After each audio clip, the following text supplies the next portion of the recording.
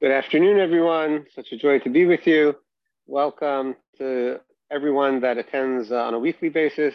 It's always a real heartwarming and very kind of a spiritual experience to see everyone, especially on an Erev Shabbos. If you have your cameras on, it's really helpful. To do. Don't feel an obligation, but if you're able to, that is fantastic. We are also joined today by my longtime friend, Dover Tzvi Hirsch, who Dover is, Baruch Hashem, been a Talmud of the Yeshiva, and we're very happy to have you join, and continued good health to you, Dover. So this week's Parsha, which is Parshas Emor, discusses many different topics. We are not today going to go into all the different areas of the Parsha, despite the fact that, that's a fascinating exploration. For those of you who are interested, I did a deep dive on that both on Thursday night and to a lesser extent on Wednesday morning. If anybody wants the Thursday class, happy to pass that along as well. Today we are going to discuss, as Aaron Yehuda mentioned, the topics of the Omer, Spira, Shabbos, Pesach, Shavuos, and the concept of if you can, you must, and the idea of what we call today becoming an influencer and understanding that from a Torah point of view. The Gemara in Yevamos, page 62b, this is the Talmud, tells us that the students of Rabbi Akiva actually were 24,000. But before I tell you that story about Rabbi Akiva's students, we need to understand that the preface to this story of the students of Rabbi Akiva in the tractate Yevamos comes from the discussion of the obligation to have children and the obligation to establish students. And what the Talmud says is that a person is obligated to have children when they're young and children when they're old. Students when they're young and students when they're old. That's actually an obligation. That's the preface to the story of the students of Rabbi Akiva, the 24,000 deaths that we know of as the tragedy of the Sphira. The preface is the Talmud saying, you have to have students when you're young, you have students when you're old, children when you're young, children when you're old, because you never know what is going to succeed. Now, in my later years in life, as I had children in my mid-40s and now recently at my age 52 and almost 53, my last child was born just a little bit before my 53rd birthday, and I wanted to share with people the happy good news that would be happening soon of, God willing, another birth in our family. I used to tell them, the Talmud says that a person is obligated to have children when they're young and children when they're old. And it just happened to be that my namesake, Akiva, is the one that the Talmud is using as a story. It's really my namesake because I was named for Rabbi Akiva Eger. Probably he was named for Rabbi Akiva, but nonetheless, that's the idea about the students of Rabbi Akiva dying when they were so numerous, and there were 24,000, but nonetheless, Rabbi Akiva continued even after their deaths to establish other students. And the Talmud says that these 24,000 students that died created a void in the world. The world was desolate, and these 24,000 students were somehow kind of, their loss created this tremendous vacuum in the world. But at the end of the day, Rabbi Akiva taught the 5 students in the south, and those 5 students with Rabbi Akiva are the ones that caused the Torah to stand at that time. Now, the reason that we're talking about this today is not only because we are in the period of the Omer, it's because our Parsha talks about the counting of the Omer. These days that lead us from Pesach to Shavuos, the Torah says count 49 days, which is also 7 weeks, or 50 days, depending how you understand the sentence exactly. And that's the period that we are currently commemorating on our calendar, and that the Torah does discuss. So what we're going to do today is kind of try to tie together the concepts of Pesach and Shavuos, which is this time period, the idea of counting days and weeks, which the Torah describes as Shabbosos, because a week is not only a Shavua in the Torah, it's also called a Shabbos. A Shabbos is a credible way to refer to a week. Count 7 of those, and then on the 50th day, we celebrate something called Shavuos, and we bring a new offering from the new meal. That means the new grains that were harvested after Passover. The first time that we're allowed to bring from those grains of the new crop in the Holy Temple is once Shavuos arrives. So we're going to try to tie together all of that. But now let's go back into much more detail about the story that the Talmud tells us about the students of Rabbi Akiva.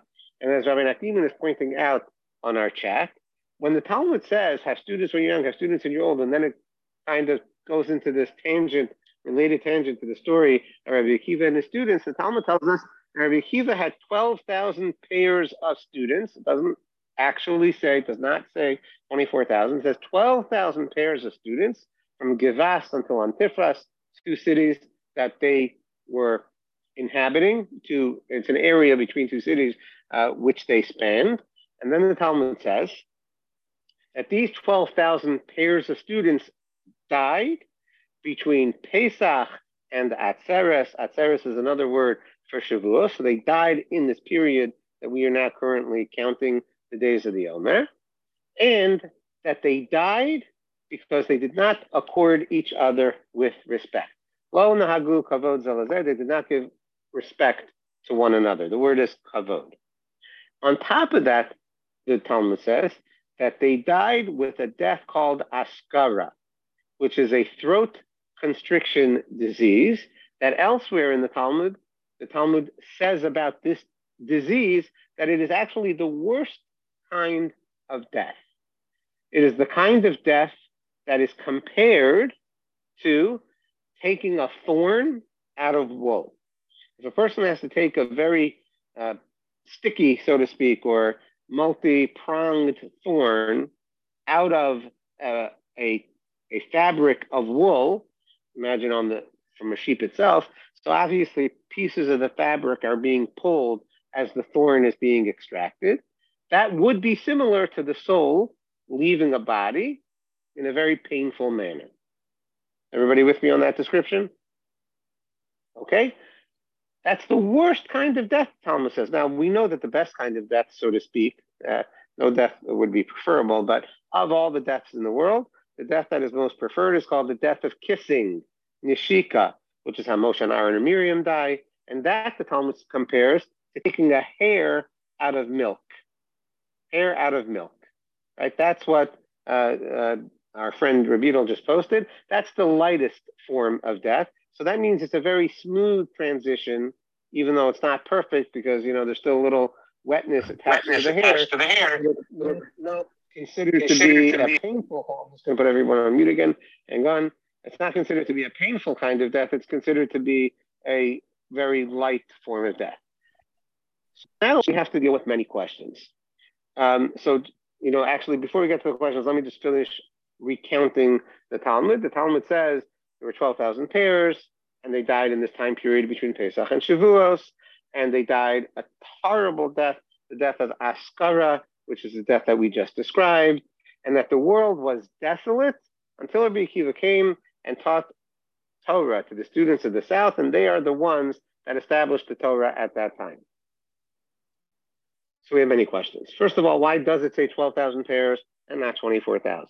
Second of all, why did they die in this time period? If they're not having respect for their fellow man, what does that have to do with Pesach to Shavuos? That's a general problem, right? Third of all, famous question that many people like to ask is that Rabbi Akiva is the teacher of you shall not love your neighbor like yourself, and his own students didn't treat each other with respect.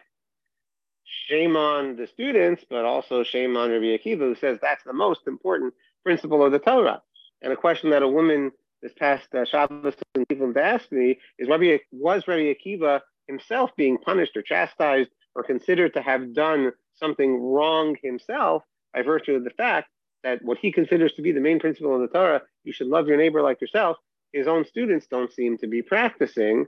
And the truth is, if you read the Talmud, there is no chastisement per se of Rabbi Akiva. The Talmud never says, have students when you're young and students when you're old, because you might mess up with the students that are young.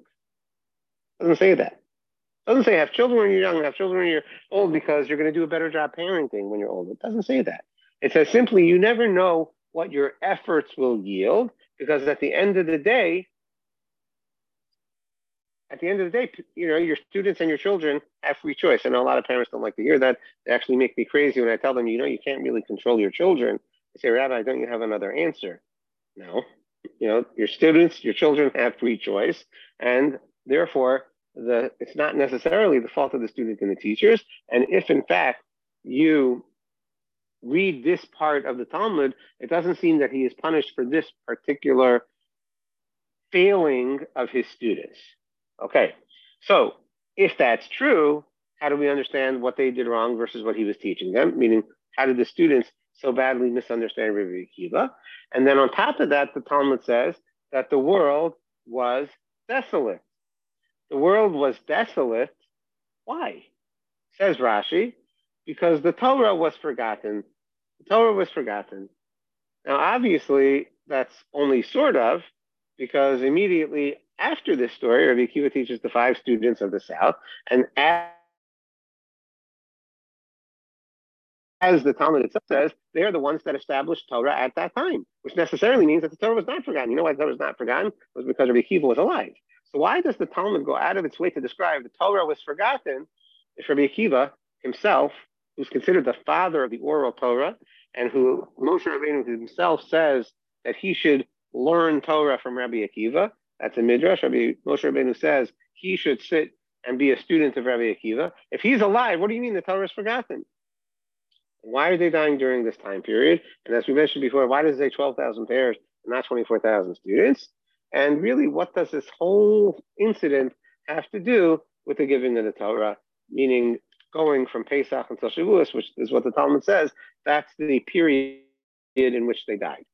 So, what I would like to suggest that I'm hoping works and will help us understand a lot of things has a lot to do with our understanding of Pesach and Shavuos, what's happening in that entire, period in the calendar, and understanding a very specific aspect of the way the Torah describes Pesach in our parsha.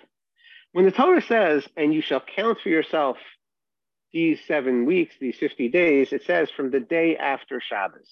Okay, this is chapter 23, sentence 15 in our parsha. It says, and you shall count for yourselves from the day after the Shabbos, from the day that you bring the Omer offering, which is on the second day of Pesach, 7 complete weeks. And this is a big issue that the rabbis discuss, and they say that the Shabbos in this sentence is actually referring to Pesach. That's bizarre.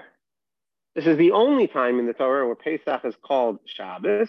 We have a general idea that holidays are a form of Shabbos because we don't do most work on holidays in general. Why is the Torah specifically highlighting Pesach as though it is a Shabbos?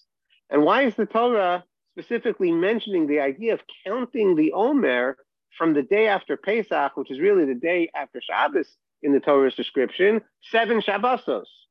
Why is the Torah injecting so much about Shabbos when it comes to counting the Omer, referring to Pesach as Shabbos, and then counting 7 Shabbosos?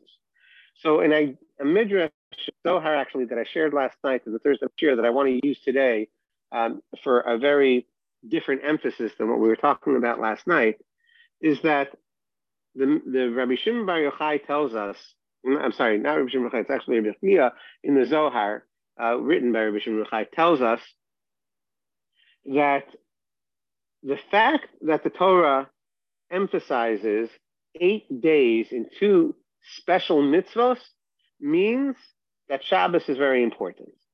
What are the 2 mitzvos? One is circumcision, which is not mentioned in our parsha. And this rabbi says that the reason that a baby has to be circumcised on the 8th day and not earlier, and on the 7th day or earlier, is because in order for the baby to be ready for circumcision, he has to go through a Shabbos. Similarly, in order for an animal to be able to be brought as an offering, the animal has to go through a Shabbos. That means that part of the process of creation of a human being is a Shabbos experience. Now, what does that tell us? What does that really, how do we explain that? That part of the development of a human being is a Shabbos experience. let's just think of it from a very simple, because I find, especially when it's esoteric concepts, that it's very important to think of it in simple terms. The idea that experiencing the Shabbos develops a human being or develops an animal is because since Shabbos is fundamentally such a different fabric of time than the rest of the week, it grants a certain awareness in a being, including in an animal, that it would not have without Shabbos. In the process of creation, even in modern terms, the way that we understand the significance of human being life is awareness. We call it a sentient being. It's an amazing thing. It's not about something that breathes, right? We know that a person could, God forbid, be brain dead. They're breathing. It's a very different kind of life, and maybe not life. Awareness is a fundamental aspect of existence. If a person is not aware, it's almost as if they're not alive. Almost as if. And of course, it depends on what level of awareness we're talking about. A person who is a created human being cannot have a proper awareness of Hashem without experiencing a Shabbos. I'm not even talking about keeping a Shabbos, right? They're talking about a baby. It won't be the same experience. We're talking about an animal. It's a simple awakening of reality in a person's consciousness that happens when they go through a Shabbos. That's part of the creation of the animal. It's part of the creation of the human being. Now, this, again, is brought in the Zohar explicitly. That's why an animal cannot be offered until the 8th day, because it doesn't have a full completion until it goes through a Shabbos. It's not a full animal yet. Part of an animal does have this awareness of God. We have a whole Midrash book. Really, it's a Torah Shabbat Pep book. It's the different songs that animal sings. It's called Perek Shira. You could buy it even in English in your local Judaic store. It's very fascinating. Animals have an awareness. We speak about it in Psalms all the time. Shabbos completes the consciousness of both animal and human being. That's the fundamental principle that we're starting with today. Now, is there anything that completes the consciousness of a human being more than Torah? No. So the Torah is now telling us that the idea of counting from Pesach until Shavuos is to grow your consciousness, awareness of Hashem in ever deeper and growing manners. It starts on Pesach because Pesach was a total brain shock into the world about the existence of Hashem. Pesach is referred to as Shabbos because of the smiting of the firstborn, which happens on Pesach, and the very clear demonstration of God selecting this people and intervening in the world and taking the Jewish people out of the world is a complete paradigm shift, which is another way to talk about Shabbos. Shabbos is a paradigm shift from one form of consciousness to a higher form of consciousness. Pesach was a stark paradigm shift of consciousness in the world. That's why there's so many movies about it, about the existence of God. That's why the whole Torah speaks, right? The Havdil news, but just to tell us that people are actually affected. The Torah speaks endlessly about leaving Egypt because that develops a new consciousness of the human being. That is called a Shabbos. And what we are counting, when we are counting the 50 days of the Omer, is the ability to have endless paradigm shifts towards a greater consciousness of God that is ultimately capped off by a face-to-face communication with God on the holiday of Shavuos. That is the ultimate experience we can have. Now, of course, because that experience is going to be infinite, it can keep growing from level to level, from year to year. We have the Sfirot, which many people like to talk about in the Omer. I'm not even getting into all that. I'm talking about really a simple reading of the text. And the text is saying you have to count 50 days, which is 7 Shabbosos. The number 50, of course, is also always speaks of infinity.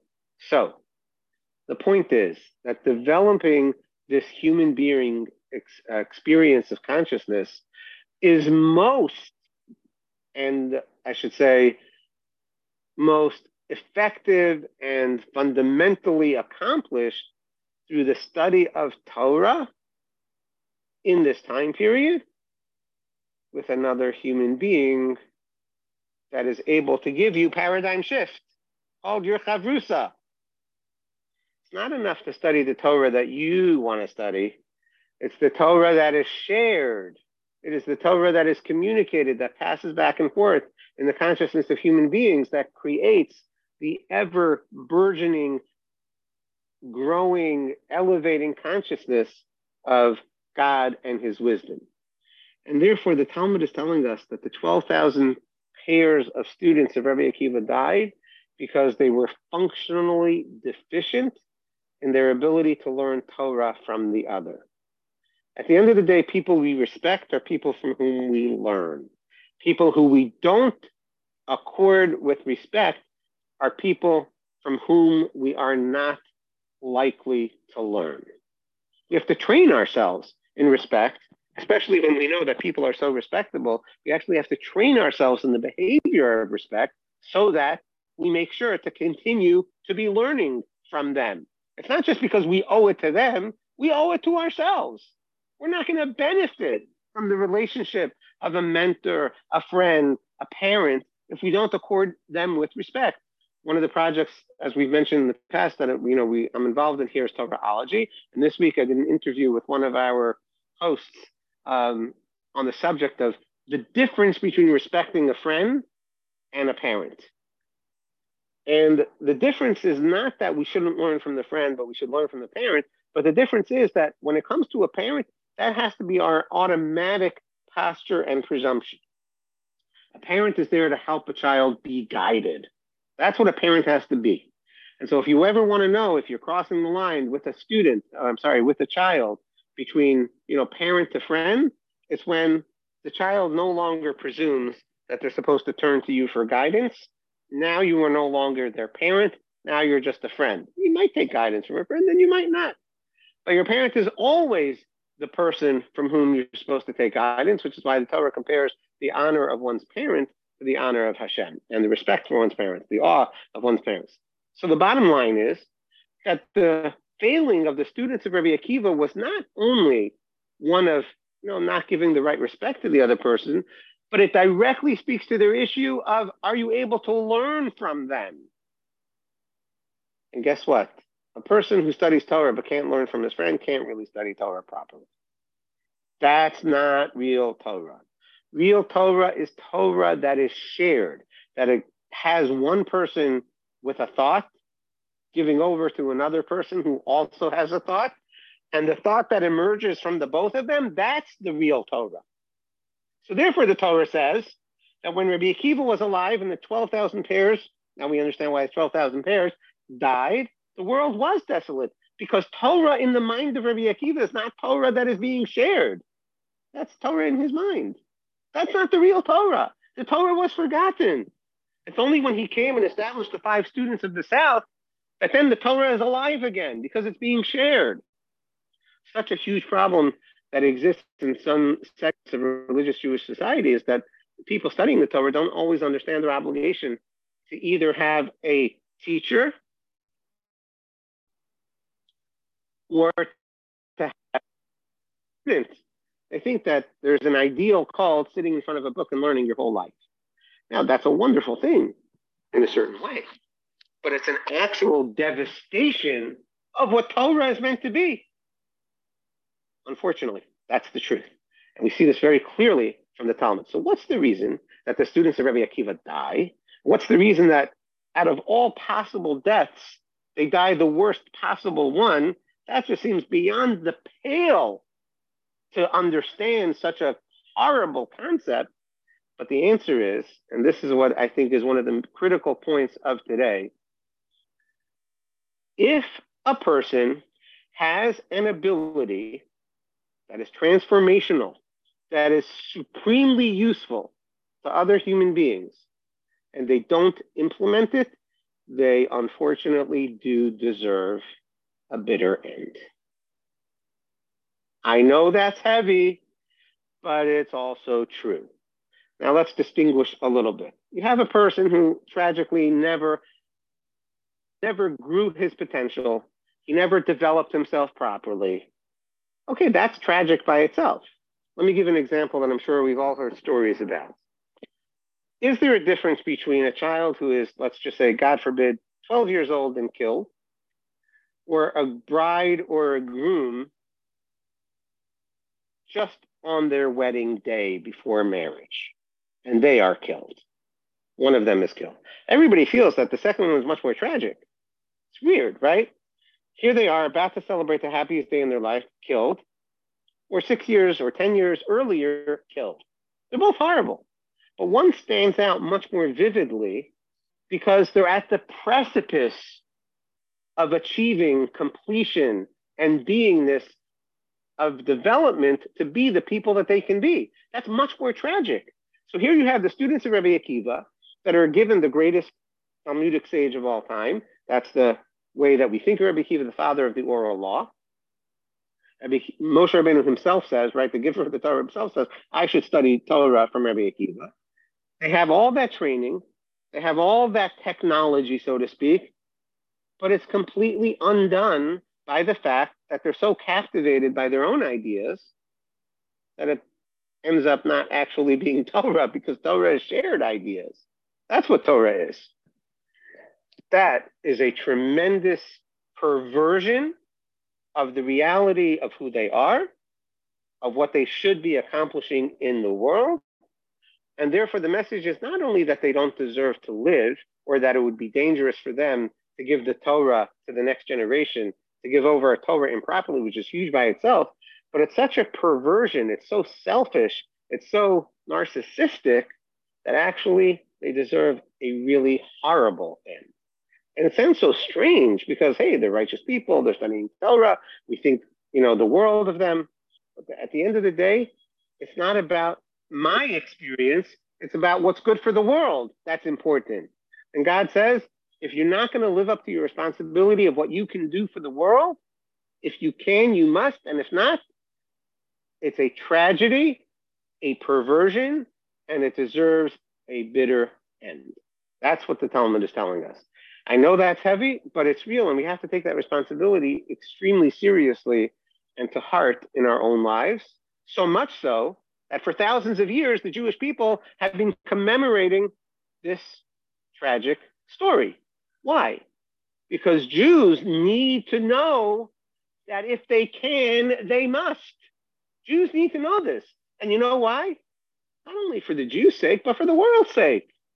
It's a huge problem that our Jews of today are not living according to their ability, with the selflessness that Judaism teaches and dictates, with the impact that the Jews of the world could have that if they were to have this mindset and perspective on the world. That's something that all Jews need to know.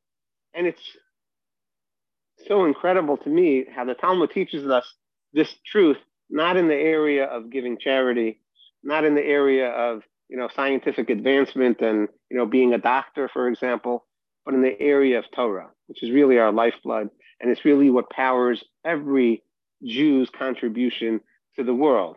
The pristine truths of the Torah, the profundity of it, that's what really powers Jewish people's ability to impact the world. You can go through that more another time if anybody wants to discuss it at the end. The whole process of Talmud study, which, by the way, tragically has left many of even our religious or very Jewish day schools.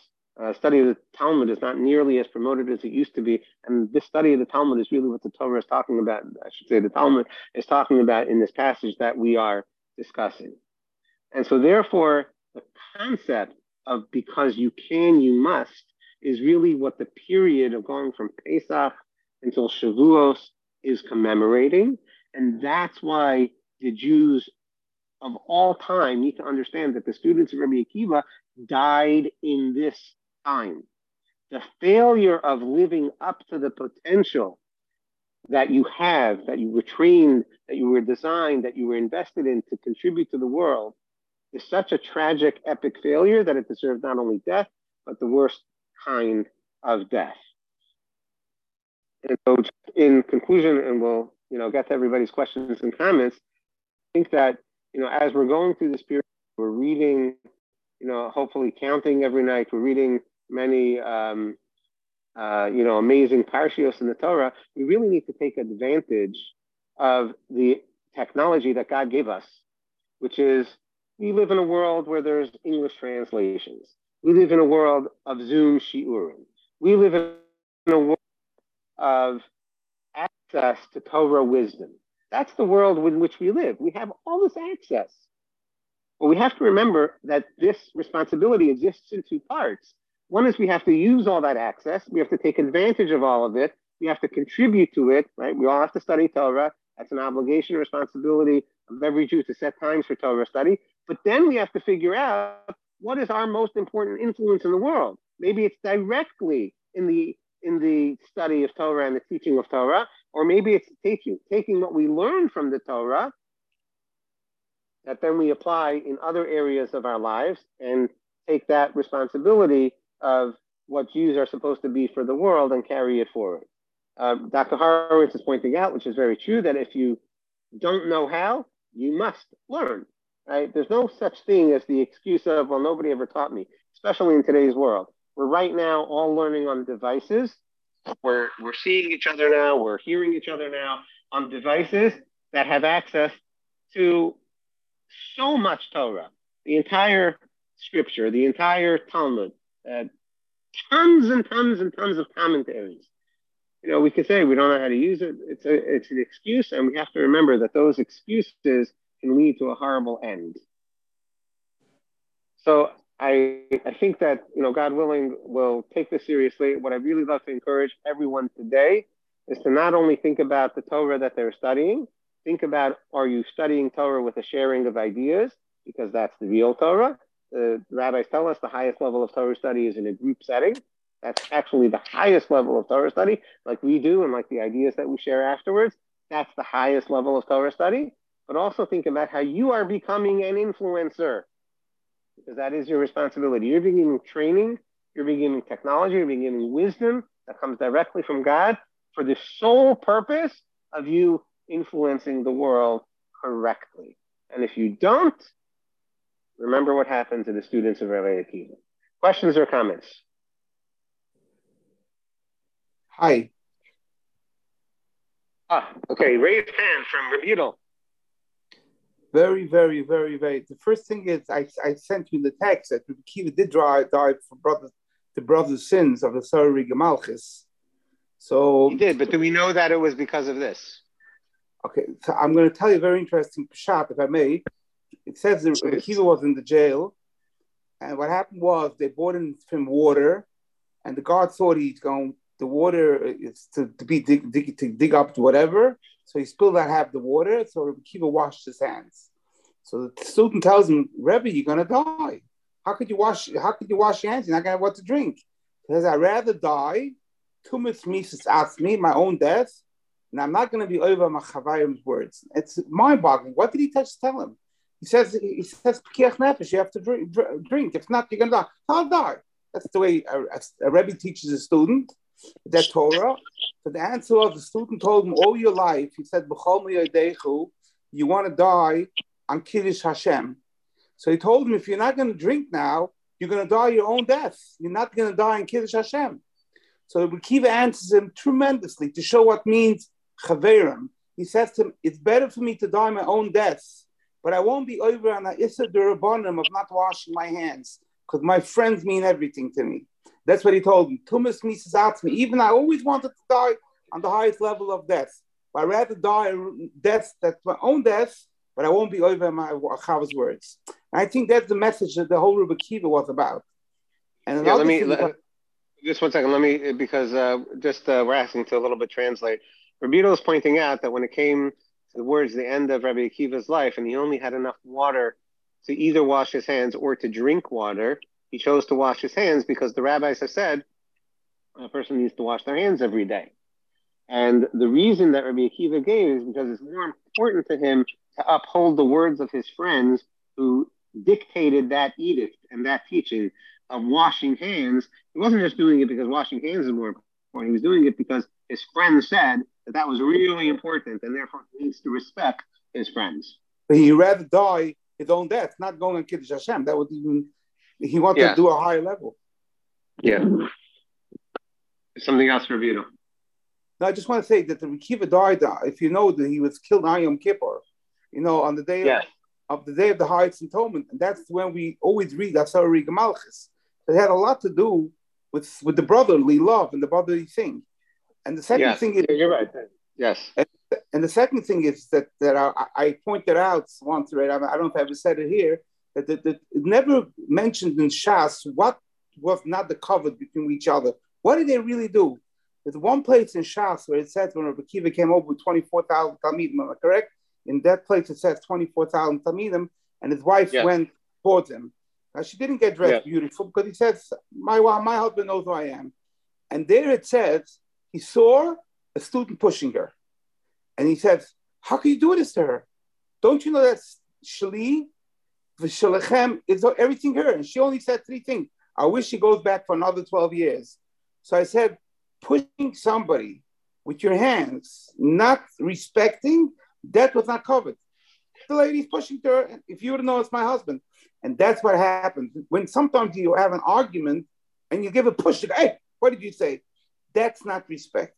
That's what the Talmud is saying. It might be they were great people, but when you feel that your friend and you're pushing him away, that's the biggest not respect that there is. There's a respectful way to disagree. Exactly. And that's what the Talmud is teaching us, that how far it went. Thank you. Sorry. Thank you. Thank you, Vito. Always a pleasure. We love how you love Jews. Ivan? Yeah, I have a admin note. This is Adrian. I have an upraised hand. Again, on the reactions menu at the bottom, you can click on it and raise your hand and lower your hand so that Rabbi Akiva can call on people in an orderly fashion. A quick admin note. I posted an email address where you can send a request to be added to our email list. You're on the WhatsApp chat, but we also advise people by email. So please let us know if you want to be added to that list for announcements. Just a point on the question of how to disagree, because learning Talmud is a process of disputation. It's supposed to be collaborative, and yet there's confrontation and disputation. So the question is, what is it going too far? To have a constructive discussion where you have a disagreement without becoming adversarial. One of the things that concern me, and I'd like the rabbi's comments on this in the group, is that we have created factions. The issue of sinas chinam, of baseless hatred in the world, is when people create factions and parties, and they take positions against each other, not based on actual opinions or personal affronts, but based on the fact that you belong to a group and you have identified yourself as a part of that group in opposition to another group. So we talk about Hillel and Shammai having disagreements, but kind of getting along, and it's okay. But it's really a slippery slope, and we see it today when people argue in their own mind for the sake of heaven, l'shem shamayim, but end up taking factions, end up being demeaning other groups of Jews that have moderately or significantly different opinions. And pretty soon we are back in the place, I fear, in which the very righteous students of Rabbi Akiva got in trouble. So if they could get in trouble at their level, how much trouble are we in when we start attacking each other and arguing with each other in a factional way, not in a manner that is for good? And I'm not sure. I want the rabbi's thoughts on this, because he's an ecumenical thinker, and I'd like to know how we can deal with this and not get caught up in it. That's happening in Israel. That's probably the best example. That's why the Parsha is so relevant, because everybody, they say the road to hell is paved with good intentions. I'm sure that all the students of Rabbi Akiva, while they were disrespecting each other, were motivated by spiritual and noble intentions, and yet look what happened to them. So, and who are we by comparison? Yeah, so definitely excellent points, and I'll address it a little bit because we have a few people with raised hands, and I want to get to them. And of course, everybody, like you said, could respond to this. Something I learned from my father in practice, not only in theory, is that when other rabbis disagreed with him, or other members of other communities disagreed with him, he always felt very strongly that as long as they were following the counsel of a real, authentic Torah source, he felt no negative feelings towards them, and he had no disrespect for them. As long as they had their Rebbe, their tradition, that they were following something that was truly credible and authentic, he had no problem with that. And I think that a huge issue is that today people do not have a Rebbe. This is sadly true even of yeshiva students. Sometimes they do, very often they do not. Sometimes they have one temporarily, and then they're on to the next one, and that's not a good approach either. And I think how it applies to the students of Rebbe Akiva, because they all had a Rebbe, is that even if you have a Rebbe, you have to, the issue here with them disagreeing with one another, really, or not according one another with respect, is just to be able to take on the viewpoint. And that was their essential problem. So I distinguish that a little bit from the baseless hatred that Aaron Yehuda that you were discussing. And I think we all really need to learn to respect the credible authorities and teachers of Torah that are out there in their different ways.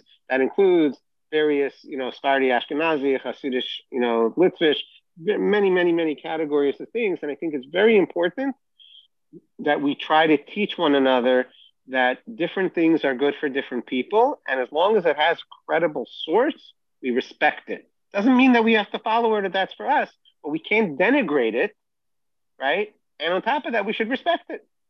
That's what I want to say about that. Let's go to Henry, please.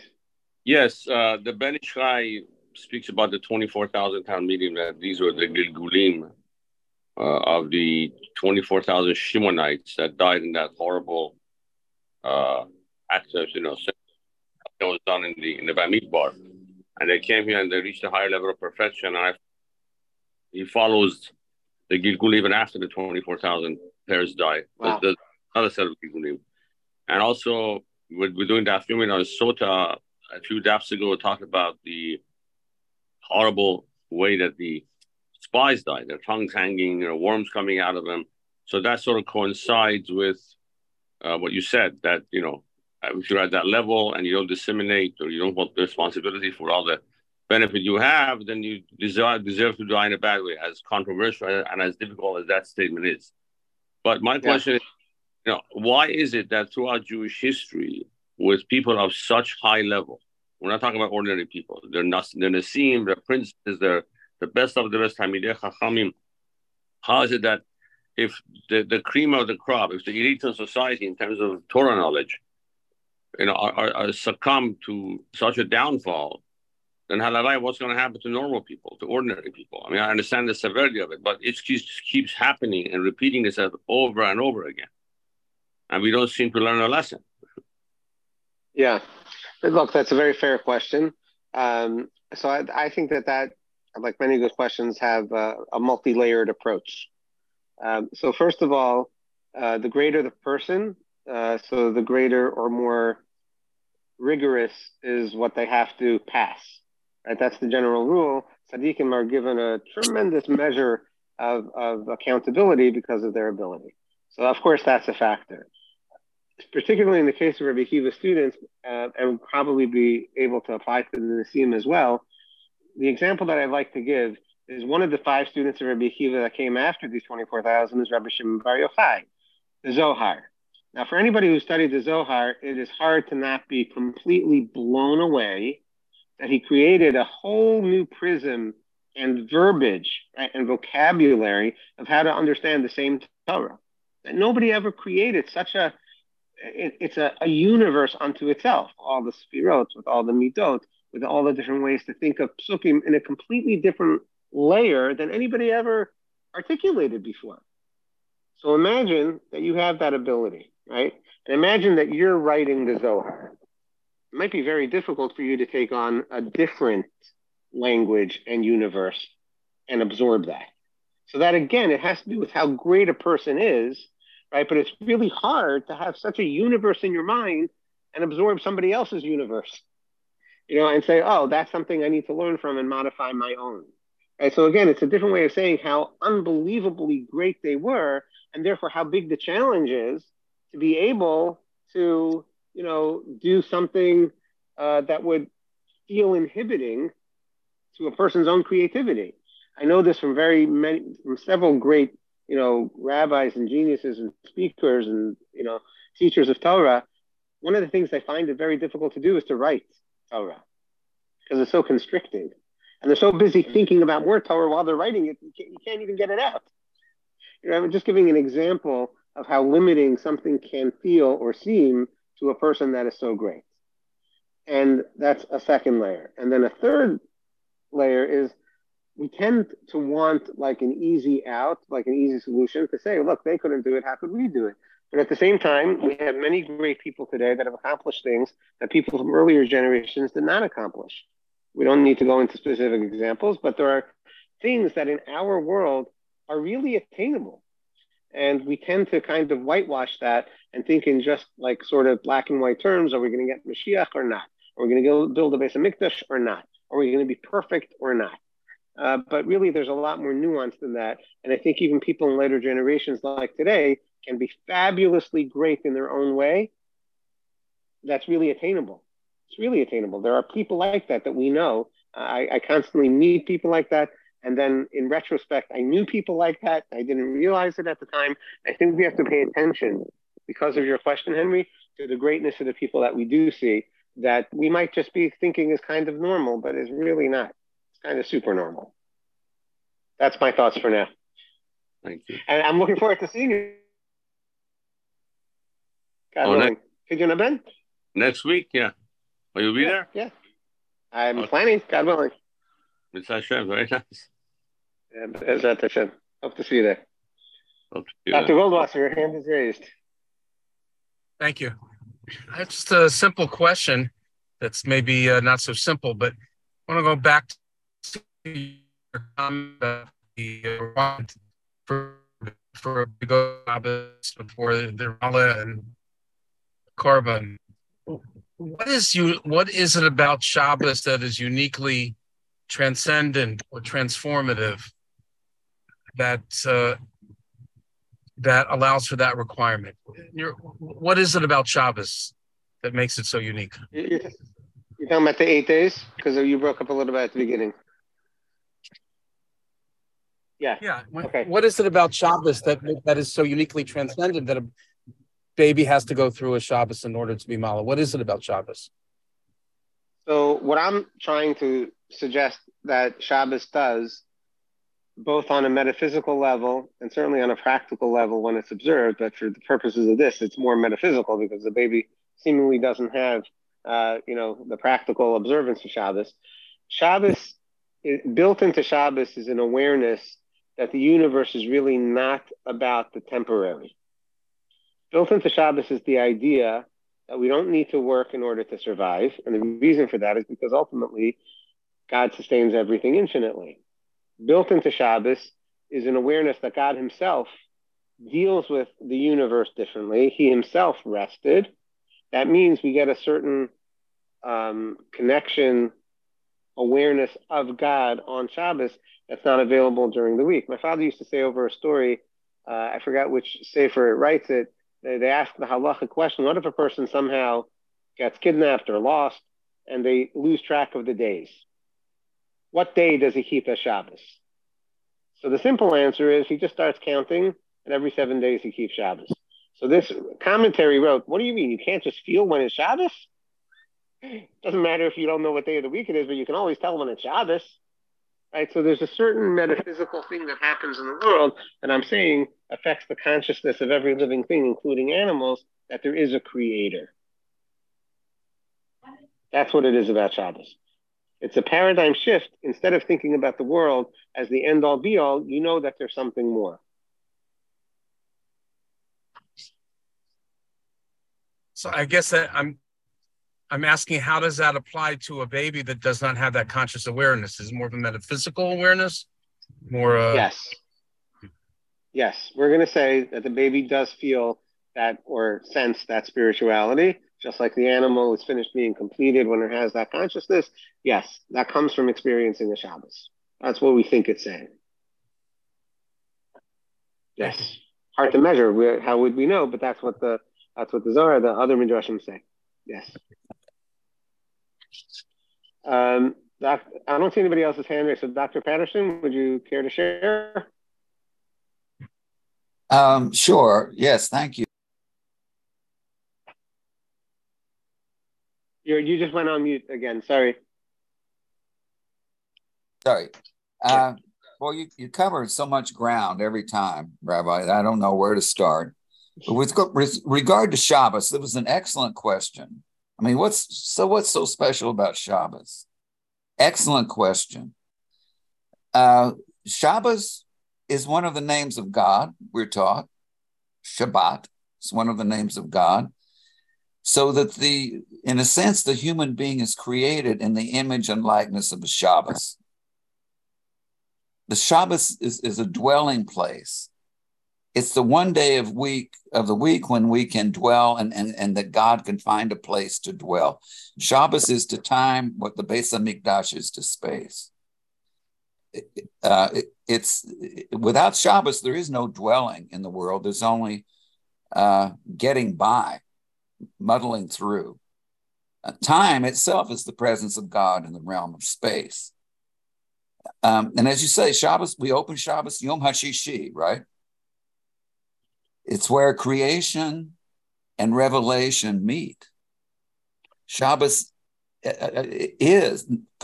means Bereshis bara Elokim, right? Shabbos means Torah. Shabbos is where we find the season of our liberation, the moment of our liberation, which is what the going from Pesach to Shavuos is a movement into liberation, to freedom. Freedom from Egypt doesn't lie in, now I don't have to work hard for no money. A lot of us work hard for no money. Freedom happens at Har Sinai with the revelation of Torah. And I think the counting of the Omer is like a tzimtzum of the ego. We peel away layers of ego from the Torah suffocates in the confines of the ego. And of course, Mitzrayim is narrow confinement. Mitzrayim, exile, is where the ego reigns. And so we step by step, rung by rung, we open up, we make it possible to receive the Torah. And I think we have an expression of this liberation, as I read it, when God says that the Israelites were gathered beneath the mountain. God is holding the mountain over the Israelites, saying, if you don't accept the Torah, you will die under this mountain. I see this as God, as an expression of love. Look, without the Torah, the weight of the emptiness of a merely material and meaningless reality will crush you. Without the Torah is your ascent, your liberation, and it is what it is when it's shared. It's called the Torah of Moses because Moses didn't keep it for himself. Right. So it lives in its transmission. Just one more thing about if you can, you must. We can more than we think. We are capable of much more than we think. That's the B'kol Me'odecha. There's love God with everything and with the more, with the Me'od. Anyway, those are some of my beautiful thoughts. Thank you for tying so many things together and giving it such a flavor and spirit and understanding of it. Thank you so much for your insights, as always. I love the concept of the mountain of the weight of the physical temporary reality will crush us.